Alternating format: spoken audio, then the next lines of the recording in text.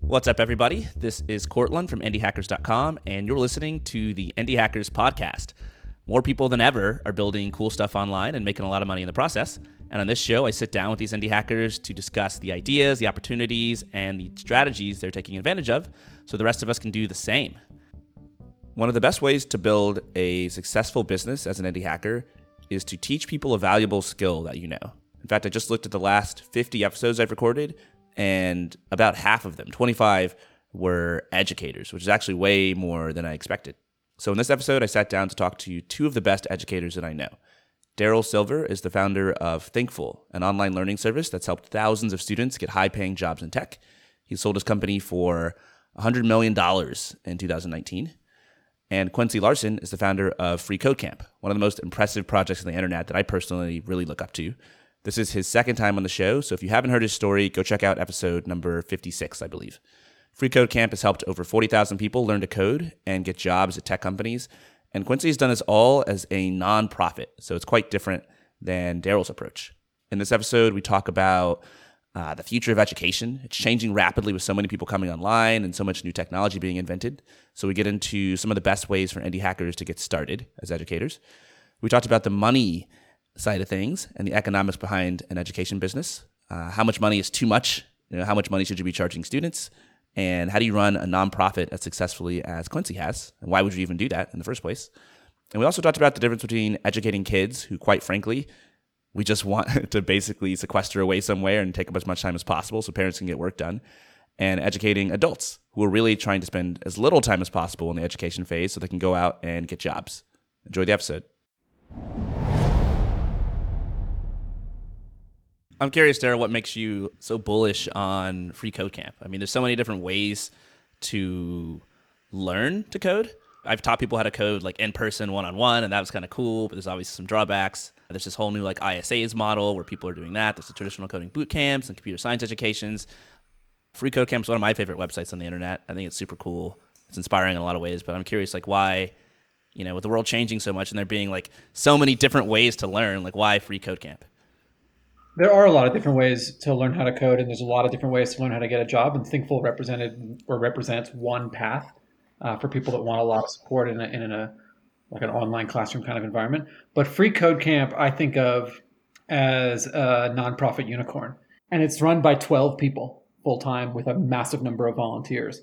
So 12 people is smaller than Instagram was in terms of full-time staff when it was acquired by Facebook for $1 billion. So FreeCodeCamp is a true unicorn. It delivers an incredible product, incredible community, incredible leader, tiny team, tiny budget, and nonprofit in this context really only means you're not going to create any new oligarchs when it continues to grow. Quincy, why don't you want to become a new oligarch? Why be a nonprofit? So I think becoming like an oligarch, which is very like pejorative term for like a really wealthy, powerful person. I don't want to imply that like I'm against people being wealthy. I think there's probably natural limits to how wealthy people can practically get before, that wealth could be better distributed some other ways. But I personally, I'm a simple man. I like to go for runs. I like to play with my kids. As long as I've got like health insurance, which I have through Obamacare, thankfully, as long as I have a house, which we've got a mortgage on this house here in Dallas that's in a really good school district. We have good schools, good public schools that we can send the kids to. My needs are met. And yeah, if I had like dramatically more money than I have right now, I'd probably just give it away. So why bother getting all that money if I can, instead of having the distraction of trying to accumulate wealth, just focus on kind of giving now? Yeah, it's interesting because obviously a lot of people who come on this show are starting companies, and there's usually some amount of financial motivation, but as a means to an end. And typically what that is for most founders that I've talked to, especially indie hackers who are bootstrapping, is personal freedom. And so a lot of the stuff that you're talking about, you've got your kids, you've got your hobbies and things that you want to do, go for runs. People are just I want to be able to do that, but I want to be able to do that forever without working for the man and doing my own thing. And in a way, I guess you've got yourself in a situation where you can do that forever by working for yourself. You are the man in your own life. And so why go further? Daryl, I'm kind of curious about your take on this whole thing. I mean, you have obviously had some big acquisitions, and I checked your website, you're doing things like building a wood shop with your father and you're like working with like political campaigns and donating to Free Code Camp. And so I guess I'm just curious about like your take on personal finances and like goals in life and how that changes with money. Money is a perfectly fine motivation. And I think when you start to earn a salary for the first time in your first job, you think, wow, this is amazing. I can afford so much. I'm doing so well now.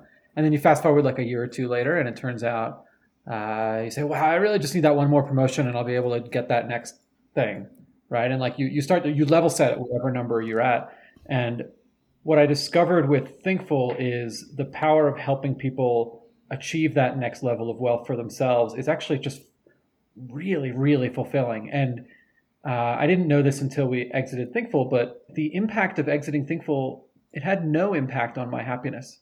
I was doing fine. Like I had I'm married and been in the same relationship for 14 years, and I live in New York, and we live in a place we want to stay living in, and all these things. And when you experience 8 years of seeing people advance their career and thanking you, or even better, thanking the people that you hired or put in place in different roles, and you get to experience that day to day, and then it stops because you end that job, but you have a bigger bank balance, you think, well, gee, that bank balance didn't really make me happier, but it did actually deliver all these experiences for people. So that was a pretty big impact. And I think it was a big impact for me personally. What was really interesting, I didn't realize that was happening until I saw the look of shock on people's faces when I told them that.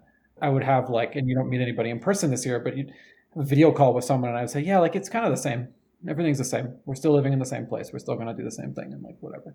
Our expenses will tick up like a little bit, but they were like shocked. You're like, really? It's not happier? And then you look up the research, and it turns out the research agrees with you too. Once you reach a certain level of income relative to your cost of living in whatever city or personal circumstances, which can vary dramatically, your happiness doesn't improve with wealth. And so there's nothing wrong with being motivated by money, but it is never the goal. And then I kept pulling the thread on this, and I could talk for an hour about just this topic, but I kept pulling the thread on this particular thing, asking other entrepreneur friends I had known who had like really big exits. And I kept getting pointed back to the same Maslow's hierarchy of needs research, which was basically like, you are now free to have self-actualization. You are now free to achieve the things that you were put on this earth to do in your own opinion and without other people's encumbrances. And it turns out when you meet people like Quincy, who basically did that without the decade of working, they can skip all those steps and reach a lot of the same fulfillment and build something that outlasts them and is bigger than them. Quincy Larson, skipper of steps.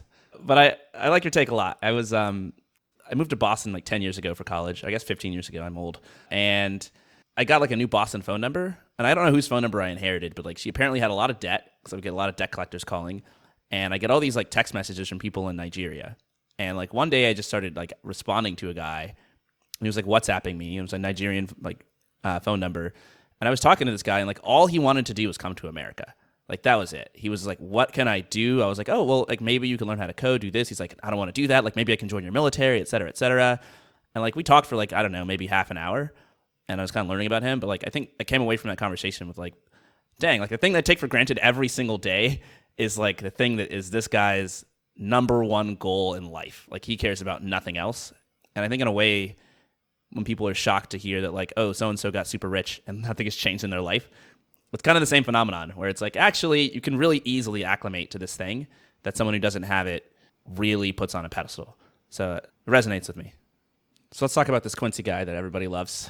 I'm super impressed by Free Code Camp for all sorts of reasons. I think the mission is super cool. I know a lot of people who've learned to code from Free Code Camp. And I think like just as like a founder trying to achieve goals, in a way, even though our websites are very, very different, a lot of what you've already accomplished, like I'm like pushing hard to try to accomplish. For example, I'm trying to grow the Indie Hackers mailing list. And I'm looking at companies like Morning Brew and The Hustle, which are like pure newsletter companies. They exist to do nothing but grow their newsletters. And they're like 1.5 million subscribers, 2 million subscribers. It's a big deal. And then you're like, oh yeah, we've got 4 million subscribers for Free Code Camp, you know? And like that's like an afterthought for you. You're trying to like focus on teaching, you know? Your newsletter is very good, but it's like, that's crazy to me, you know? You're publishing like 20 like super high quality articles a week. You're amazing in like SEO.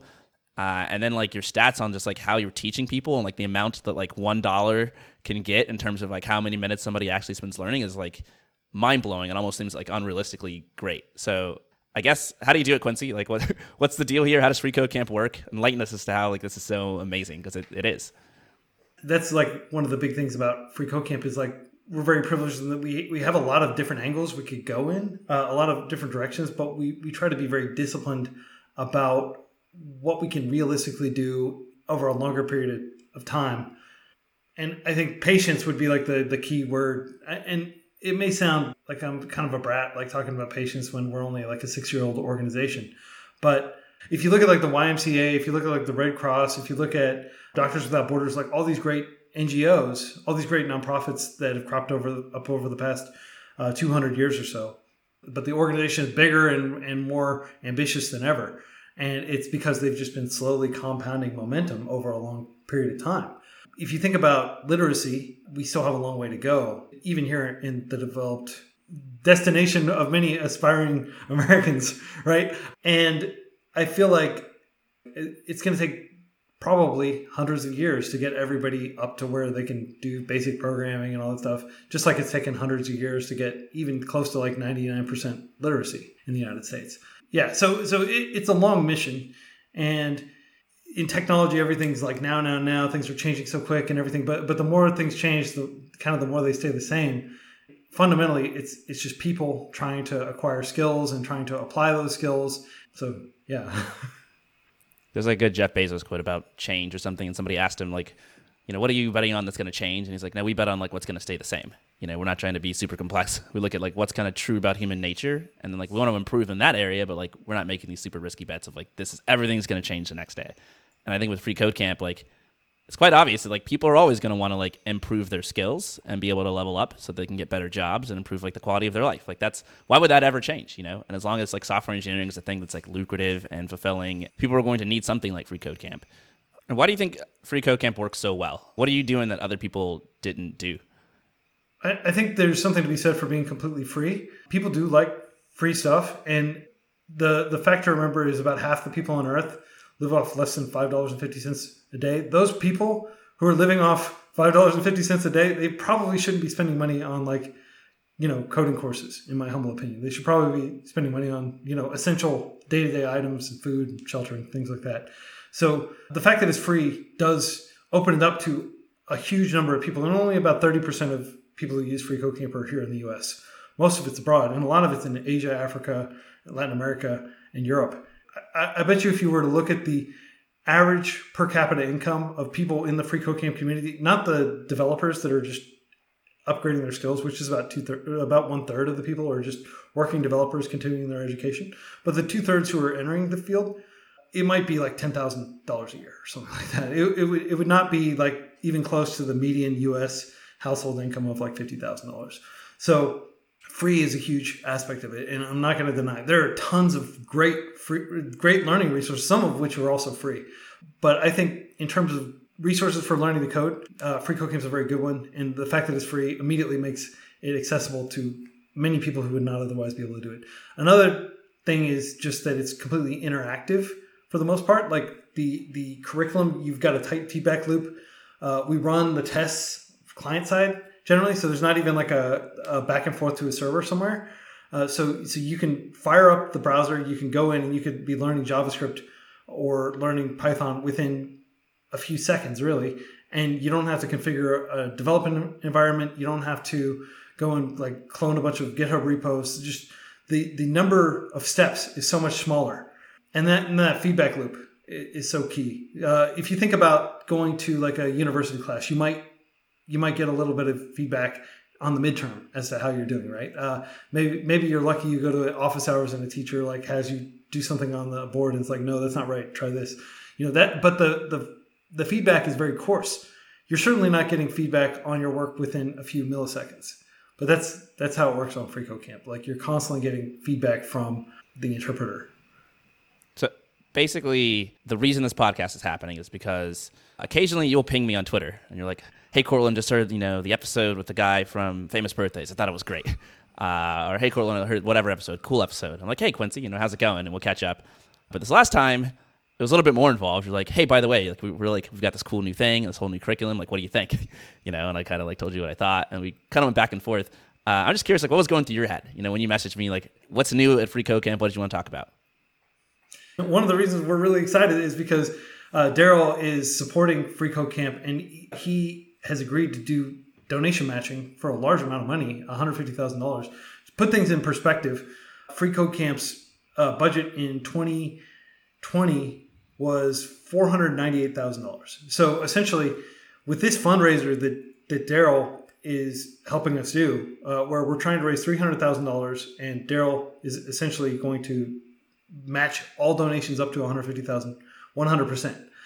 So if we can get half of it from Daryl and half of it from the developer community, then we're going to be able to fund the development of this math and machine learning curriculum, a data science curriculum that teaches like all this stuff that you would learn if you were to like go get a graduate degree at Stanford and focus on machine learning, things like that. Not necessarily it's not necessarily like a one-to-one matching of what you would learn, but what we perceive to be kind of like the low-hanging fruit and the fundamentals that you would need to be able to go out and work as a data scientist or a machine learning engineer. So that's one of the big things that's going on right now, and one of the reasons, like in the most recent exchange, I was like, "Hey, are you interested in this? Like, would this be of interest to the community?" Yeah, it was pretty inspiring to hear you talk about basically the donations. So like maybe share some of the numbers around how much basically learning is accomplished on Free Code Camp for people donating money, because this kind of blew my mind to hear this. Yeah, at that previous budget, $498,000 for 2020, we delivered, I think, 1.3 billion minutes of learning, which translates to about 2,500 years of learning. Right now, if you're listening to this, there's probably about 2,500 people currently using Free Code Camp, like logged on. That's like what, like thousands of minutes of learning per dollar or something? Yeah, so it's the equivalent of 50 hours of learning per dollar spent. So we have about 7,000 people who donate $5 a month. Every person who's giving $5 a month, that means they're providing essentially 250 hours of learning to people around the world. And it's a very abstract way of thinking of it, because that goes to servers, that goes to staff, that goes to like all the different things that we need to be able to design instructional resources, free learning resources that people can then use to advance their skills. So Daryl, you've written about your thoughts on education before, running Thinkful. I found something where you sort of your self-professed beliefs were that adult education has to be accountable for student outcomes and needs to be low risk and incredibly affordable, which is not too different than Free Code Camp. I mean, you don't get much more affordable than free. What's the story behind sort of like your convictions on how people should learn and how you sort of injected that into Thinkful? It's a great question. The biggest revelation I think we had at Thinkful around the pedagogy was the idea of classroom hours, which in most education that you've been in or I've been in and then Americans have been in, it's you start in kindergarten or thereabouts and you go in a classroom a certain number of hours, you take a few tests to make sure you're not falling too far behind, and then at the end of it you get some sort of diploma or degree. And that goes all the way through young adulthood, and for some people far beyond young adulthood. Now, what we noticed at Thinkful was adults are not looking for a degree, they're looking for a job. And, just side note, it's sort of obvious that college students, about 86% of college students they don't really care about the degree, they're just going to college to increase their income.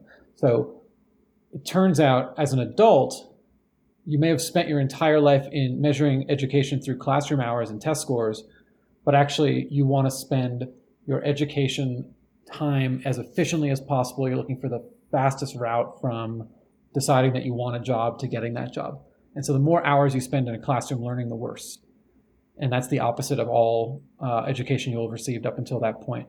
And so we knew when we started that we had this long kind of cultural change that has to be happening in order for Thinkful to be successful, which is employers mostly recognize that you have to hire someone based on the skill they have and they can do on the job, instead of the number of classroom hours or diplomas they gained. And so programming and software engineering was the earliest of those kinds of skills, and that spreads to a lot of other skills. But fundamentally, adults are looking for the fastest, cheapest way to go from the job they have to the career they want. And every time we thought about classroom hours, we found ourselves failing. And every time we thought about, well, what does this person really need to pass this interview to get this job? We succeeded. We would have these incredibly I found them sort of funny, but they were kind of painful in a lot of ways, interviews with potential job candidates or with members of our community who would tell us about the stuff that we must cover in the curriculum for our students. So if you're teaching Python, you must cover different libraries or different paradigms or strongly typed versus not strongly typed, all these different differences that you see across languages. And our head of education will say, well, that stuff isn't being asked in the interview, and it's not something you're going to find useful in the first 3 months of your job. Why do we need to teach it? And the person would say, inevitably, if you don't understand the difference between X and Y, then you can't really be a programmer. Well, so we're not trying to make you a programmer. We're trying to make you an employed software engineer. Like, let's figure out what it takes to get you employed. And if that's on the list, we'll teach it. We'll spend your time and money on it. And if it's not on the list, let's cut it. We would have, and this is still true, I think, today in Thinkful, you can see it, it's all public data. We celebrated the number of graduate people that would get a job before graduation. It would mean less money for the business, but it meant they were achieving that goal faster with fewer classroom hours. And that was the whole point, to go from the job you had to the career you wanted. When we were acquired, I adopted very quickly one of the lines of Chegg's leadership, which was accelerate the path from learning to earning. And it turns out that's just this incredibly powerful concept that undercurrent that goes throughout all of adult education, which is you just want to go a faster route from learning to earning. One of the, I think, important things about education, from my vantage point as an indie hacker, is that a lot of people who are trying to start businesses have sort of hit on the fact that teaching people to do something is one of the easiest and most successful ways to get started. When you don't have a lot of resources and all you really have is knowledge, you don't have a lot of connections, like, you can start a business teaching and helping people do something and actually like earn your freedom as an indie hacker and like do good for the world. And it's just one of these like ideal sort of ways to get started. David Perell had a really good tweet about the future of education. It was a huge Twitter thread. And I kind of want to go through it and get you guys' takes because you're educators. I am in sort of a way, but like through you. I'm not teaching anybody, but I have people like you on the show, and you can teach people about how you're doing things. He had like, I think 12 points or something. We're only going to go through like a few of them.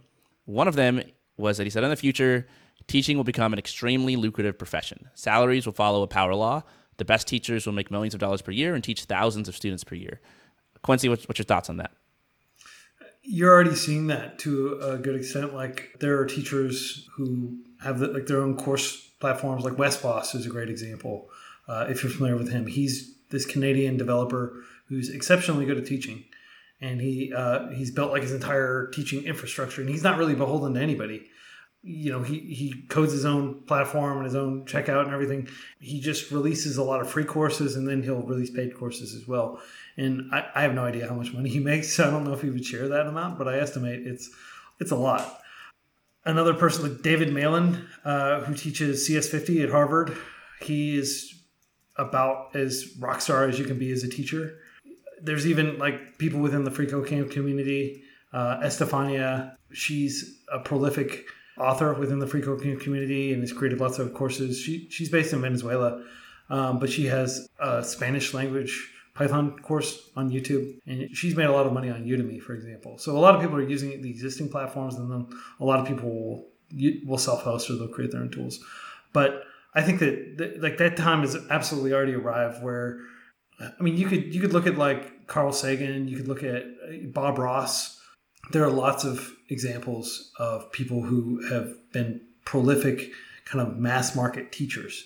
As a matter if I jump in there, David Perell is an honorable man, but I'm a little underwhelmed by the premise there. I mean, in 2011 and 2012, when MOOC started taking over education dialogue about the future of education, it was exactly this model that you can record the best lecture in artificial intelligence and make it available to millions, and then the very, very tiny number of teachers who do well on video and who do well with high production, they can make a lot of money.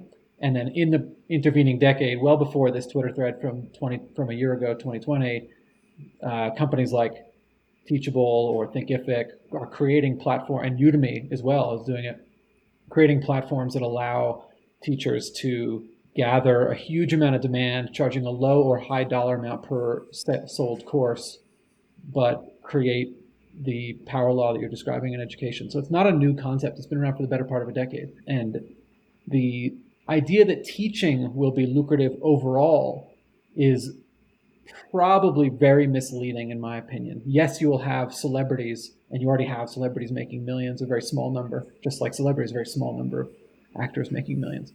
Most teachers will not. Most teachers will remain employed by the public school system in various ways with complex mechanics and unions. Most students need a lot more than a video. And the reason that I interject so harshly, not that harshly, frankly, but the reason that I want to interject really harshly with this Dave Perel message is when people describe making a lot of money from education, it's extraordinarily easy for them to get suckered into charging a lot of money for education. And when you charge a lot of money for education, you basically remove one of the reasons that education exists, which is to allow social mobility, because people can't afford to spend $5,000 or $500 or $50 on a class. And so video provides a way to give zero marginal cost distribution to content. But the effort of teaching, the effort of sitting with a student and having them learn something because they were able to ask a question and get an answer in the language they understood in that moment in an environment that they were comfortable in, that remains an enormous challenge. And it's misleading at best to say that teachers doing that kind of job are going to be making a lot of money, because if they do, it means that only rich people are going to be able to afford to pay them. Right. For indie hacker starting businesses, they do tend to go that high revenue, like making it very expensive route. So let's say you're like you're a software engineer and you decide you want to quit your job and start a new company and you're going to bootstrap it and you don't have funding and you want to sell a course online. It's really hard to get to the point where you're making a living if your educational material is super cheap. You might need to find thousands of students, you might need to be super good at SEO, et cetera. And so often a lot of the advice that I give on the show and a lot of the patterns that I see are like people who do make it big actually are kind of the opposite of both of you two and end up charging quite a lot. And I think it's not aligned with the mission of sort of educating the world, but it is aligned with their mission, I think, for them of finding some people to help and basically achieving like some sort of amount of freedom so that they can then, do whatever they want to do. That's their mission after that. Yeah, one of the most interesting trends that I see a huge amount right now in technical education across a lot of different subjects are people that were consultants, then created an online course, distributed through a Udemy so they didn't have to worry about the marketing, made a solid amount of money, and then were able to shed the consulting. Because teaching, if you can pull it off, it can be higher ROI. And those courses don't have to be in the thousands. They can be, Udemy discounts heavily. They can be in the $50, in the less than $100 range. And for professional education that's high quality, that isn't an extraordinarily high sum. Yeah, if you've got an aspect that doesn't completely scale, like Daryl mentioned with MOOCs and everything, like, oh, it's video. Everybody can just watch the best lecturer in the world teach algebra, and then we won't need all these algebra teachers. It doesn't really work that way. There's a whole lot of additional considerations trying to help that specific person, and everybody learns a slightly different way, and probably in different world languages and in different settings and at different times. Depending on whether they're working or taking care of their kids or elderly relatives. So there's going to be a very specific type of teaching that resonates with any individual person. I do think that, you can leverage these platforms to very quickly build up a sizable audience and then release subsequent courses and build a reputation and do all those things. And I can rattle off the names of tons of people who've done just that. The Cyber Mentor comes to mind. He does like cybersecurity, really good teacher, for example, who kind of, I think, started off on Udemy and now has his own platform and everything. And he was just a security consultant prior. All right. David Perel tweet number 2 is that education will be cheap. Education transformed a decade ago with the explosion of the internet. It's the credentials that are expensive and they're monopolized by universities. We'll look back at the present day and laugh about the predatory and prohibitive cost of college. What do you think about that? My co-founder had a phenomenal insight about a college degree and the future of college degree and the future of college, which is it. So there's nothing dramatically wrong or anything in this, and certainly the cost of college is prohibitive and predatory, but there's no one college system. If you're going to Stanford or Harvard, you're not doing it for what you learn in the classroom. In fact, the storybook thing where you drop out of Harvard early to start Microsoft or Facebook, that's actually the most respected way to go to Harvard, which is like, they wanted me, but I didn't want them, and I'm going to drop out. That's an entirely different thing, and there almost should be a different word for it than college, than if you're going to community college to earn your bachelor's degree, or if you're going to a phenomenal state school. There's multiple different college systems. The question, I think, for this area, because again, it's not like this isn't wrong that the cost of college is predatory for a lot of people, But the question is, how long will it take to change? There's an increasing expectation among a lot of politicians and a lot of people that vote for politicians that you need a college degree in order to succeed in life. Now, at the same time, out of 100 high school graduates, 80 of them are enrolling in college, and of those 80, about 50 are graduating, and of those 50, about 20 are using the degree they got. So the funnel for college is changing dramatically. The average age for a college student is no longer in their early 20s. It's like 26 is the average age for a college student. So the time it's going to take for this period that David calls, we'll look back at the present day. We might be looking back 100 years from now, because for the time being, we have a new president who's saying college should be free because getting a college degree increases your lifetime earnings. And it's going to take us a generation before we prove that right or wrong for this generation. So there's the change underway for the future of the college degree is extraordinarily slow, like just disappointingly slow.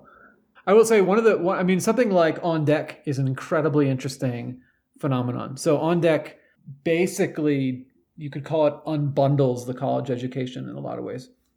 So if you think of college education as the community you meet and the access to employers that come to campus and the skills the topics you learn, or the ways you learn how to learn and the specific skills you learn, and it packages all that stuff together, and then you live in a dorm, and then you go into debt for 20 years. If you think of that as the college experience, On Deck, by creating communities of people within industry practitioners doing kind of stop by lectures and stuff, is an incredibly great way, and it's succeeding, to create a pathway to industry, which is exactly what college has been doing for 150 years. And so the On Deck model says, well, we're not going to do like classroom learning. We're not going to have homework assignments, but you're going to prove yourself in the eyes of people that are you're going to meet everyone who's going into the same career that you want in tech. And then you're going to meet people who are active in that career in 5 years and more advanced, and they're going to give you some good advice, and they're going to inspire you, and they're going to keep you going. That model is incredibly interesting, and it seems to be working really, really well. They're growing at this massive clip. They're going to do a huge amount of revenue if you just do the math from what they charge on the tin. The issue is, boy, are they charging a lot of money for a lot of that stuff. Now, I think that's solvable if they wanted to, and if they wanted to create scholarships and all these kinds of things. But it's not cheap. It's not cheap to run. It's not cheap to provide, but it does provide a really good ROI. So it costs a lot of dollars and it provides a lot of ROI. And it is unbundling one of the core elements of college education. And lo and behold, I'll bet you that the average age of the people that go to On Deck are 5 years into some career, meaning they're in their late 20s, probably. They're probably pretty similar to a Thinkful student. Their average age 30 plus or minus a lot of years. Thinkful students are all over are everywhere on an age spectrum, but they're certainly not fresh out of college. I'll bet you that's what On Deck is seeing as well. And I'd be really interested to know, because it's growing quite fast and it's doing really, really well because it's creating this community. But just keep in mind when you think about the future of college is that there is no single college. The reason I go to Harvard is to get the credential. The reason I go to state school or community college, which are phenomenal schools where people can actually advance their learning, is to get a job. And those are just very different kinds of outcomes, and you'll see the system provide different kinds of solutions for them over time. One of David Perell's sort of related tweets was that community learning is going to make a comeback. So he said the internet's great for self-motivated learners, but most people need a social group to hold them accountable, which is kind of like what I found for myself, being self-employed, I'm working at Stripe now, but basically I don't have a boss. I just do whatever I want. And there are things I'm authentically super excited to do and learn, but there are other things where I really need to have a time slot on my calendar to have someone to help me prepare for this, because I just will delay and procrastinate, etc. He said the top schools of tomorrow will build strong communities and alumni networks, just like an Ivy League university does. Quincy, I know you're kind of doing this at Free Code Camp. You've got this massive forum that's super impressive. I was looking at the stats on SimilarWeb. I don't know how accurate it is, but it was it gets close to 2 million visits a month, and it looks like you're getting 600 posts a week, which means you're getting way more traffic than Indie Hackers is getting, even though we've got more posts. So people are super engaged in this community forum. How do you think community plays a role in education? If you think about schools, they are communities, and communities always kind of played a role, even at the one room, schoolhouses out in the middle of the pioneering West. And it was just a big community effort. And if you go all the way back to human prehistory, humans lived in tribes and they would pass down knowledge through tradition. So the community aspect and the social aspect, and to a large extent the in-person aspect, I'll say it out loud. Online learning is not like the holy grail that I think a lot of people think it is. I really do believe that like in-person study groups and in-person schools will continue to play a part going forward because of the way that humans are hardwired to learn. So Free Code Camp, what we do online is just a small part of it. Once the pandemic is over, at one point we had about 2,000 study groups around the world, and I had the luxury of being able to like go and visit some of these places in Asia and in Europe and stuff, and it was just awesome. And I think that it's going to be like people that get together at like a local startup office or a local library and learn to code together. I think that's going to be a huge part of people finding the extrinsic pressure and support in order to be able to continue to progress their skills. Daryl, any thoughts about community and education? Does this feel like a necessary part of education for you in the future, or take it or leave it? Absolutely. So for adult education, community is probably a majority about a group that can vouch for your skills and expertise.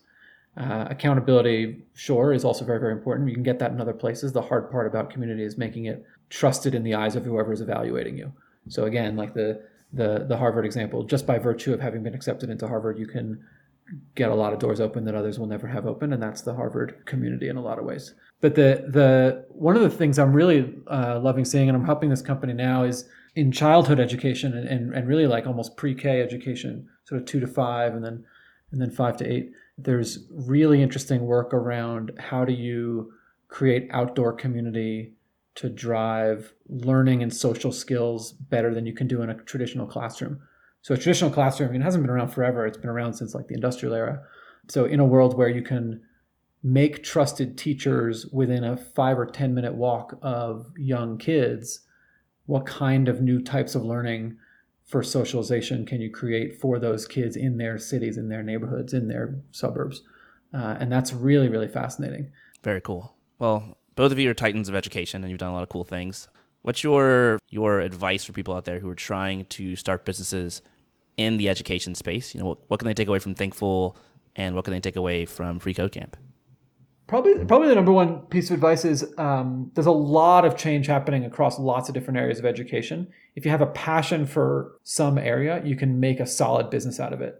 And you have to have a passion. It's different than a SaaS business or like an infrastructure piece of data engineering business, where I think that you in a lot of ways scratch an itch for a customer.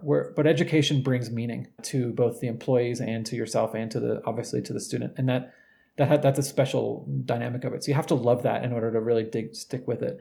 It has a higher chance. One of our investors described the education sector as it's a great mixed metaphor. Fewer grand slams, but more shots on goal. Meaning you don't see, like Chegg might be the largest US-based education company if you just look in the public markets at about 10 or 12 billion dollars.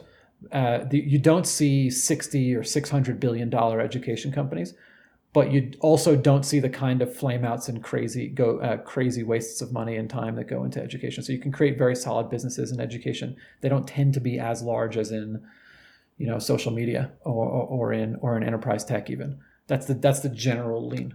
But there's some fantastic business in education, especially in transformation. If you love it, you can do extremely well and create a lot of meaning for a lot of people.